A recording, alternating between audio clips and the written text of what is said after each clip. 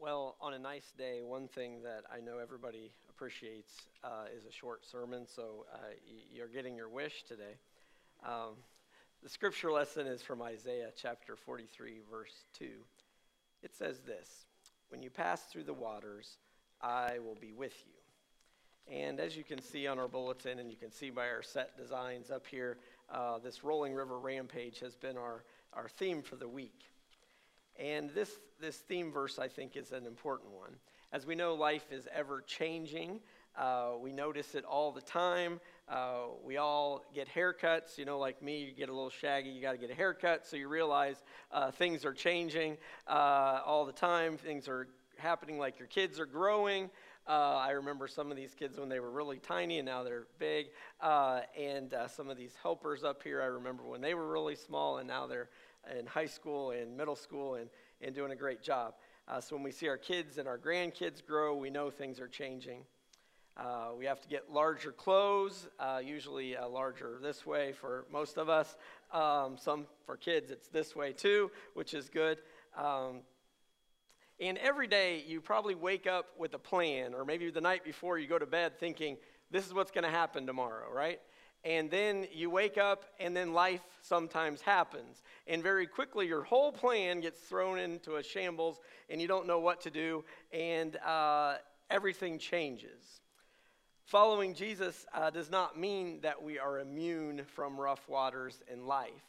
That's one thing that we wanted the kids to understand. It doesn't mean that we won't ever have any difficulties in life.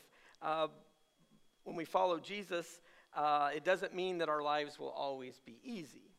In fact, following Jesus and his kingdom ways of love and peace, forgiveness, justice, and mercy often seem to even make life a little harder for us, because it makes us think about other people. It makes us realize there are more important things than just ourselves in the world. And when we care for others, that's an important thing. You might remember that whole loving God and loving your neighbor and even loving your enemy thing. That's tough stuff. We know how hard it is even to love the people who we are supposed to love, the people who live with us, the people who are closest to us. Our brothers and sisters sometimes don't do what we want them to do, or our parents sometimes don't do what we want them to do. And as a result, it's hard for us sometimes to love and care for the people who are closest to us, let alone our enemies. But yet, this is what Jesus tells us that we are supposed to do. We fear that we cannot do it, so some of us don't even really try very hard. But the Bible says perfect love casts out fear. And because God is love, we can trust in God to be by our side in the positive and good times and in the difficult times too.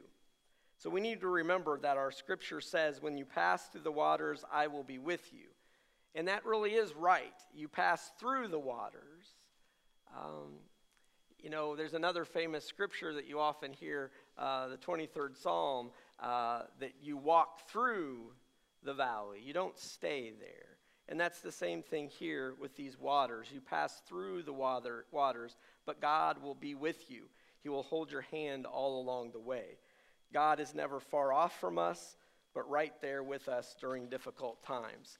I want to tell you a little story about my daughter, Emma and I. We like to go, she's 10 years old, and we like to go to Cool Creek Park. We haven't done it as much now that she's in school all the time. We used to have Fridays that were Daddy and Emma days, so we did this a lot before she got into school. But we go over to Cool Creek Park and have some adventures.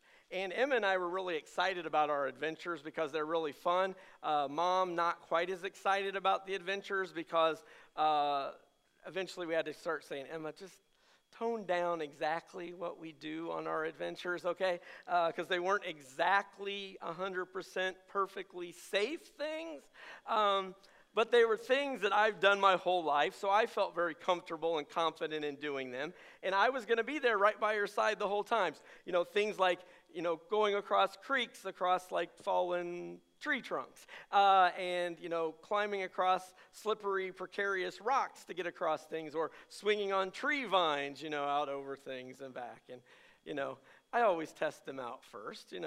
If they can hold me, then surely it can hold her. And but these adventures,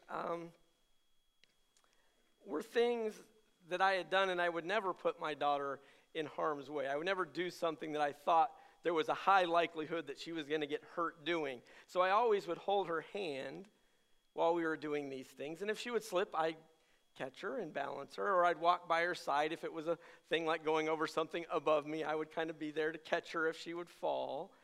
And by doing this, she felt secure, and she trusted me that I would catch her if she would fall.